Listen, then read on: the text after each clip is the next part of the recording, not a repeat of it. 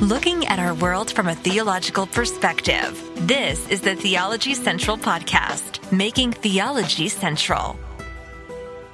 Good afternoon, everyone. It is Thursday, January the 19th, 2023.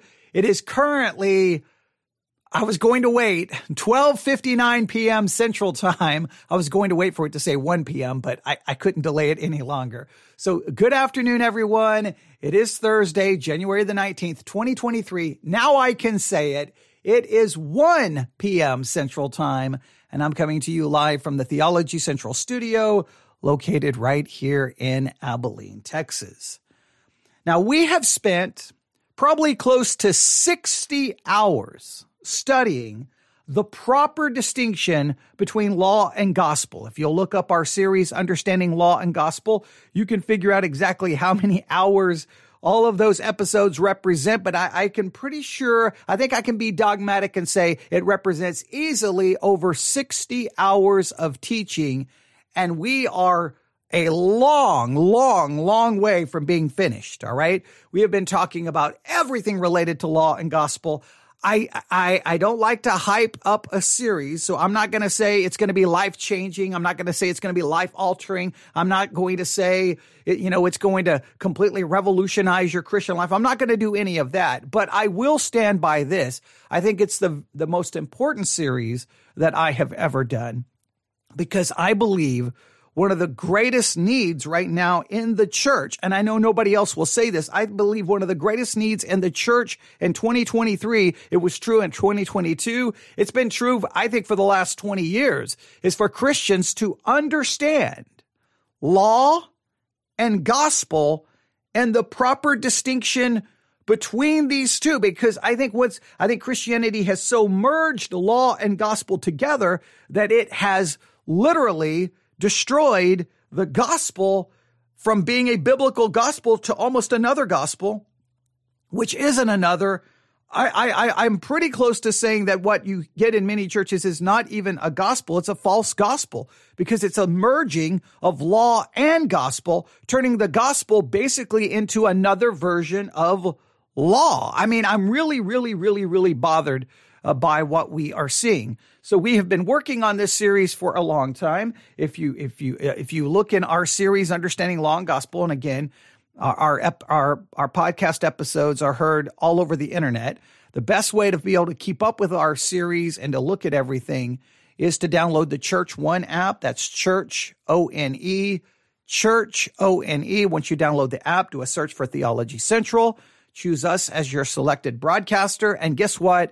Basically becomes the Theology Central app, and then all of our content is broken down into individual series, so it's easy to find, and you'll get notifications every time we upload a new sermon and every time we go live. So I still will continue to challenge, beg, plead people to download that app, because I still think it's the best way to keep up with all of our content. But if you'll go to the Understanding Law and Gospel series, you may have to scroll down a little ways, but you'll find an episode called Law and Gospel PDF, and there's a PDF file attached, and it gives you, I think, the 25 theses that we have on understanding law and gospel. Now, we are using a book called God's No and God's Yes, the proper distinction between law and gospel, and we have been utilizing this, and I would challenge people to try to get a copy. This is kind of the condensed version, right? I think the original version is like 500 pages or something. This is a condensed version that we're using. And what we're doing is we're kind of reading each thesis and we're going through their description and their teaching of it, but we're really turning it and transforming it into our own. And I hope you will appreciate how we have approached it. But I mention all of that because, well, this is not the typical setting where we do most of our teaching for Understanding Law and Gospel. If you've been listening, most of it's happening at the church while I'm standing behind the pulpit in front of people.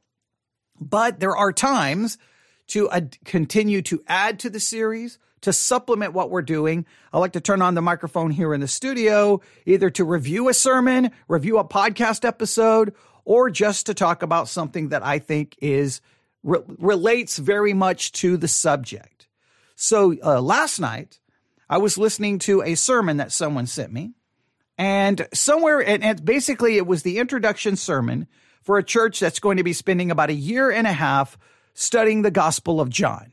And I'm like, okay, this looks interesting. Maybe I'll just keep up with this church and listen to all of the sermons for the next year and a half, because, it can't hurt to hear more preaching on the Gospel of John. It took us 4 years to go through the Gospel of John, but I thought, okay, maybe I will do that. So I started listening, and I definitely understand that from the preacher's perspective, he probably would not even realize that this even relates to the subject of law and gospel. And maybe you don't even think it relates to the subject of law and gospel. But when I heard it, I was like, I wonder if we look at this from a law and gospel perspective, if we would offer different advice. So let me pose the question. We'll listen to this clip. It's not very long, maybe 3-4 minutes long. I'll put forth kind of my own hypothesis and my own thesis. All right. So I want you to think about this. If you were to view a Bible reading plan through the lens of a proper distinction between law and gospel, right? You're like, okay, law, that tells us what to do. Gospel, that tells us what God has done for us. That's a very simple way of explaining the differences, but law tells us do this, do this, do this, do this, do this. Anytime you open your Bible and you're told to do something, that's law. Anytime you read in the Bible what God has done for us through Jesus Christ, that is gospel. Now, not only do we have to know the difference between these two, there's really a proper order in dealing with law and gospel. So if we consider that and consider this difference and considering a possible proper order, here's the question. What if you're looking at Christianity from a proper distinction between law and gospel, and someone says, okay, I want to read my Bible, where should I start? Where would you tell them to start? Where would a law and gospel perspective tell someone to start in reading their Bible? Now, I know what many Christians would say. Many Christians would say you need to start with, and I'm not going to say it, but I think maybe a law and gospel perspective would be like, no, you don't start there. You have to start here. This is where you must start. You may not think it's a big deal, and it may not be a big deal, but I thought I would at least throw this out there to spark a conversation because I love sparking conversation. All right, someone has already answered the question, but let's listen to this and see what suggestion we were given in this sermon. Now, I think it's probably a dead giveaway, right? It's the introduction sermon for a 1.5-year series on the Gospel of John. So I think you have a pretty good idea where they're going to tell you need to start your Bible reading, okay? All right, but here we go. Let's listen to this, and then we will come back, and I will offer my reasoning. Because I'm not just going to say, well, because law and gospel, I'm going to give a reason that I hope will make sense. Maybe it won't, but we will see. All right, here we go. This is what I listened to last night, and as soon as I heard it, I was like, I would say I would offer a different plan. And the reason I would is because of law and gospel. Here we go. Let's listen. And so let me just remind you that there are 66 books in the Bible. And as you just look at the different books of the Bible there on the screen, you can also see that in the New Testament, the first 4 books are called the gospel books: Matthew, Mark, Luke, and John. These are the books centered on the person and life of Jesus. And really, these 4 books are the centerpiece of the entire Bible. And so I tell people who are just maybe reading the Bible for the first time, don't start from the beginning of the Bible and try to read it through like you would a typical book. You start in the center, and with the focus on Jesus, you start on the Gospels. I always tell people, if you're going to start reading the Bible, begin with Matthew, Mark, Luke, and John. Now, it's also important. Now, he doesn't really explain why, but did you hear that? Start with the Gospels. Start with the focus on Jesus. Now that sounds so good. I want to make sure you understand. It sounds so good. And there would have been a time in my Christian life I would have been like, amen. Start with the gospel. Start with Jesus. Understand Jesus. But I'm going to at least throw out a hypothesis. You may disagree, but I'm going to throw out a hypothesis here. I think sometimes the problem is that Jesus is offered up as a solution to everything other than what Jesus came to save us from. Jesus is there to make us a better husband, to make us a better wife, to make us a better employee, to make us a better citizen. Jesus is there to give us purpose. Jesus is there to give us contentment and happiness and joy. Jesus is the solution to so many things because I think in many cases we start with Jesus. And if you just start with Jesus, well, then what is Jesus there to solve? What is Jesus there to fix? What did Jesus come to do? Well, I believe the biblical answer is Jesus came to save us from our sins. So if I'm going to tell someone to focus on Jesus, well, the thing that will make them focus on Jesus, the thing that is designed to bring them to Jesus is something called the law. The law shows us ourselves, and it shows us that we are condemned and we are sinners. And it brings us to the end of ourselves because you read the law and it's like, do this, don't do this, do this, don't do this, do this, do this, don't do this, don't do this, do this. This is wrong. This is sinful. This is wrong. This is wrong. And at some point, if you read the law and you're even remotely honest with yourself, you'll be like, man, I am a mess. I deserve judgment. I deserve snakes to come in and bite me. I deserve the earth to open up and I fall in. I deserve judgment, condemnation, wrath, fire, judgment, hell, brimstone. That's what I deserve. So what is my hope? What is my hope? Well, the hope is if you read the Bible, if you read the law, or if we read the Old Testament, we over and over and over see sin. And well, state it this way. Over and over and over, we see God. We see God's holy standard. We see people failing that standard, people being judged for their failure. And over, we see this same process. Here's God. Here's his standard. People don't meet that standard. They face judgment over and over and over. Whether it's an individual, whether it is a nation, it is constant. Here's God's standard. And we constantly see people fail. Even those people that we think are the heroes of the faith. What do we read about them in the Old Testament? They fail. They fall short. We see God's standard.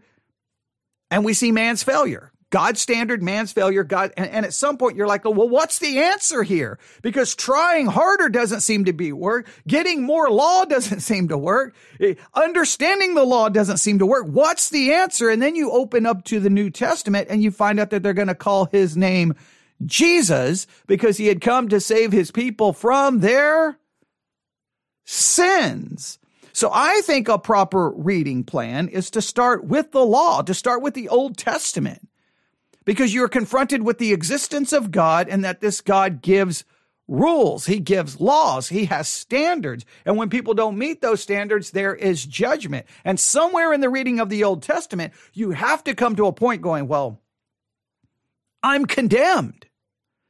So then finally, when you open up and hear that Jesus is going to save his people from their sins, you're like, okay, there's finally some hope. Finally, there's some light at the end of this very dark tunnel that's been filled with nothing but condemnation and judgment and basically a curse.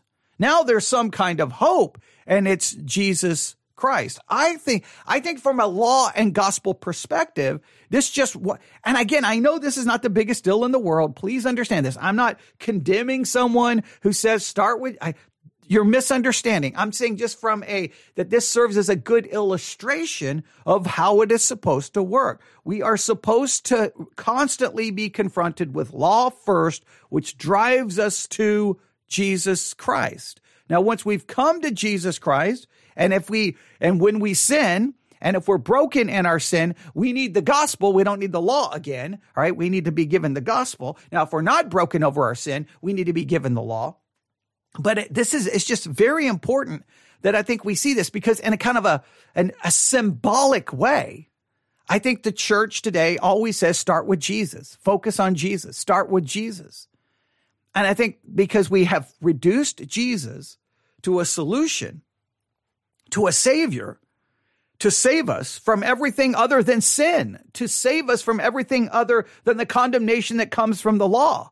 Jesus is your friend. Jesus is there to be your comforter, to be your helper, to be your to give you purpose, to give you meaning. He's there to save you from every bad thing that could happen in your life. And yes, we sometimes will give lip service that he's there to save us from our sins, but it always seems so secondary to all of these other things.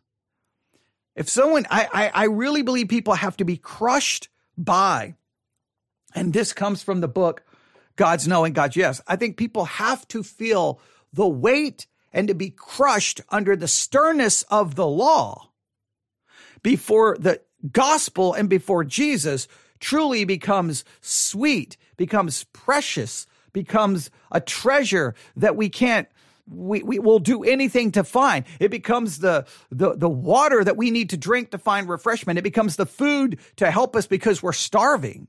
We have to realize that we are broken and condemned, that we are beggars, that we are helpless, that we are hopeless. And then when the gospel is given, when we finally read of Jesus, then we can understand it. Now, I know someone may ask, are you saying if someone starts in the gospel, they get it all wrong? I'm not saying that.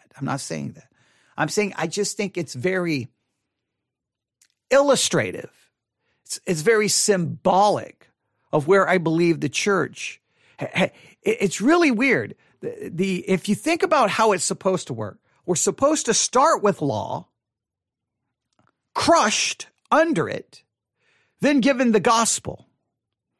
Somehow in the modern church, it's almost like start with Jesus, accept Jesus, believe in Jesus, get Jesus, love Jesus. Like we get it's all about Jesus, but we almost are handed the law after, right? It's almost like, okay, you believe in Jesus. Now, if you don't do this and do this and do this and this, you're probably not saved. It's almost like we don't give the law first to get to the gospel. We get to the gospel and then give them the law saying, if you don't do this and you don't do this and you don't do this, you probably were never saved. Almost now making it's like it's the law supposed to come first and give us to the relief that comes from the gospel. Now we kind of give people the gospel and then crush them under the law saying, well, you're probably not saved. You're probably not saved. You need to do this. You need to do this. You need to do this. Now, I do understand that after salvation, we are to be told what God calls us to do. We are to be given God's standard. I understand that.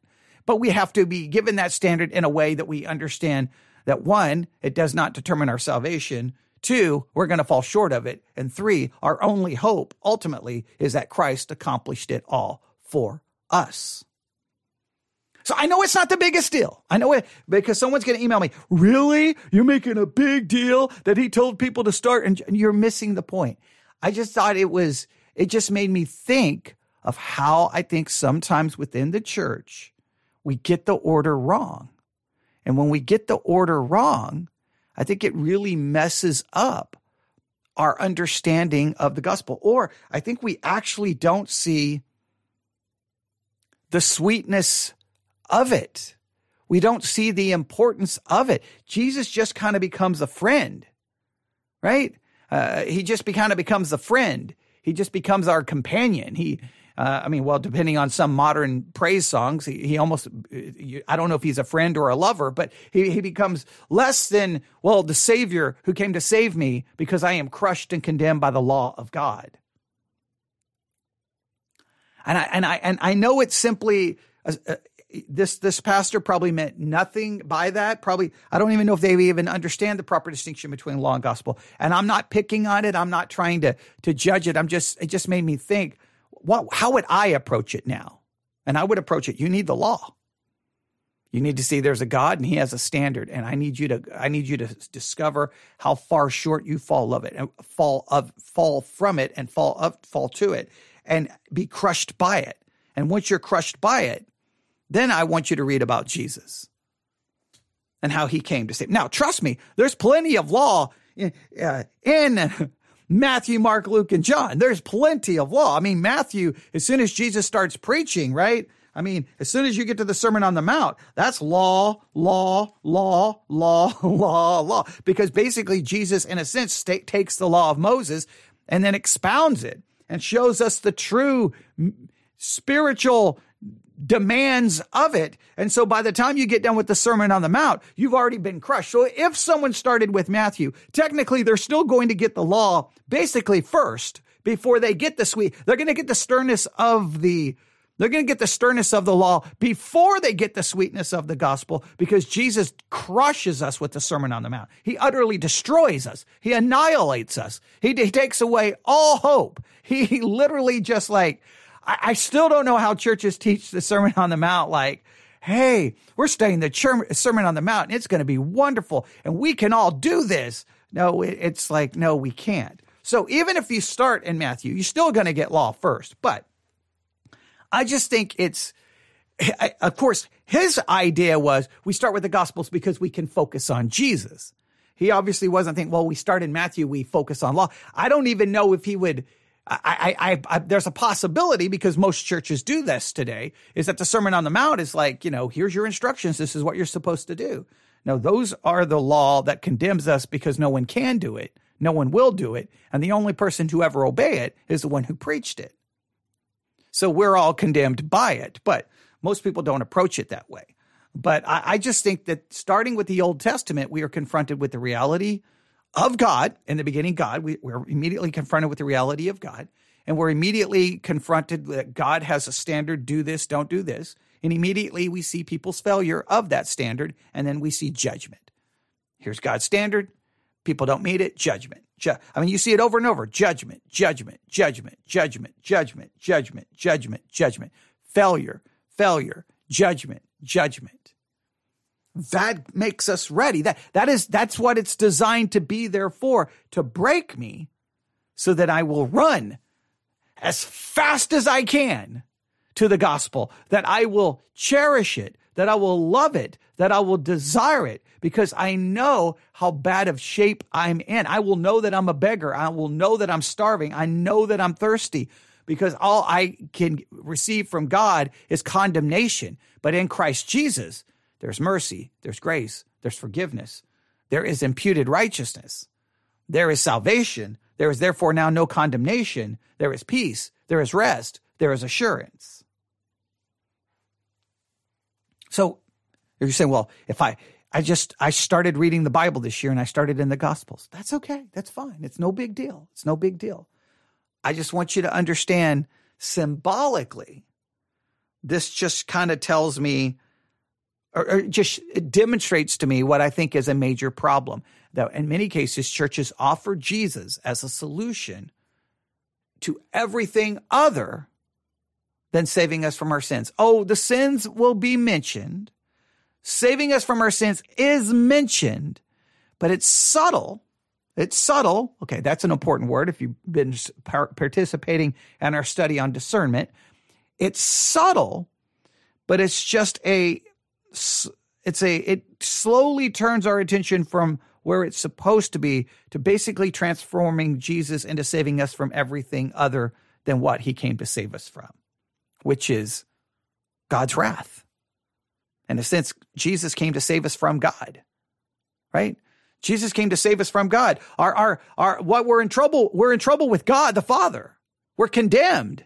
We're his enemy. Jesus came to save us for God, to satisfy God's wrath, to satisfy God's law, to satisfy God's demand on our behalf. When we read the Bible, if we start with the Old Testament, we see that law, we see that wrath, and we are condemned. Now, even when we get to Matthew, we're still confronted with law first, which I think is fascinating, right? We're still confronted with law first, because I think that's always the order. Law first, gospel second. I think that's the way it's supposed to be. And this was just a little segment, just made me think of this. So I thought I would at least share it so that, and here's the application. I'm not saying you need to apply this to the Bible reading plan, but you need to apply this to how Christianity should be presented. Law to condemn, gospel to bring relief, comfort, salvation. All right. Now, the only time is when if someone's already crushed by the law, if someone already understands the law and understands their guilt, we don't need to give them any more law. We need to them immediately give them the medicine of the gospel, immediately, like a battlefield medic. Immediately when we see the person down and they're broken and they're hurt, we need to come running to them with the gospel, not the law, not 15 steps on how to be a better person. We talked about this last night. They need the gospel. They need the rest, the peace, and the assurance that comes from the gospel. Now, if someone's living blatantly in their sin and they don't care and don't feel guilty, then they don't get any gospel. They need to receive the law and its full sternness. Once the brokenness occurs, the gospel and its full sweetness.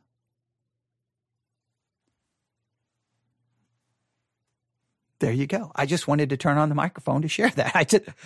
I just wanted to share that today. I just wanted to add that to the discussion. Again, I don't want you to misunderstand. It's not necessarily about the reading plan. It's about the reading plan, to me, is symbolic of where I think the church sometimes offers Jesus as a solution to everything other than what he's there to save us from. And then when someone comes to Jesus, then immediately we act like he didn't really save us from our sins, because then it's like, well, if you do this and you do this and you do this, you were never saved. Well, if that proves that I'm never saved, then Jesus didn't save me from my sins, because you're pointing out the things that I have done wrong and I've sinned. Did Jesus save me from my sins or not? Or did Jesus save me from my sins? However, it's conditional on if I do A, B, C, D, E, F, G according to a certain standard or pass a certain test. Well, immediately I've destroyed the gospel. Either Jesus died for my sins, saved me from my sins, and imputed his righteousness, or he just says, well, you can be forgiven, but it's going to really be determined on how much you do and don't do. And if you do the right thing and think that, no, I'm saved by grace alone, through faith alone, because of Christ alone.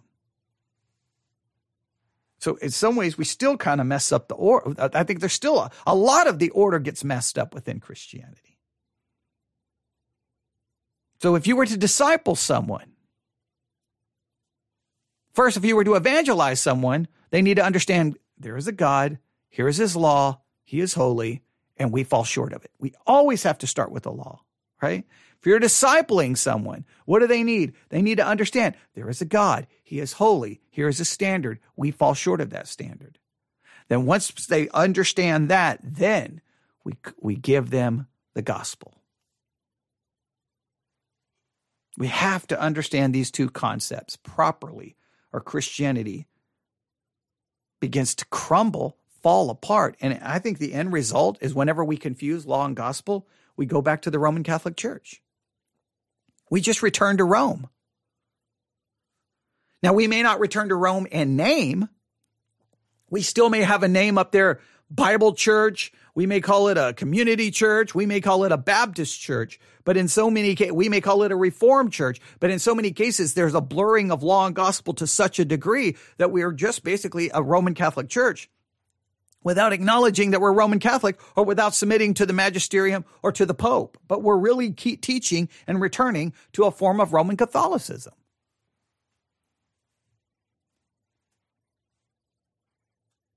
So, do you have a proper understanding of law? And a proper understanding of law will give you a greater appreciation for the gospel.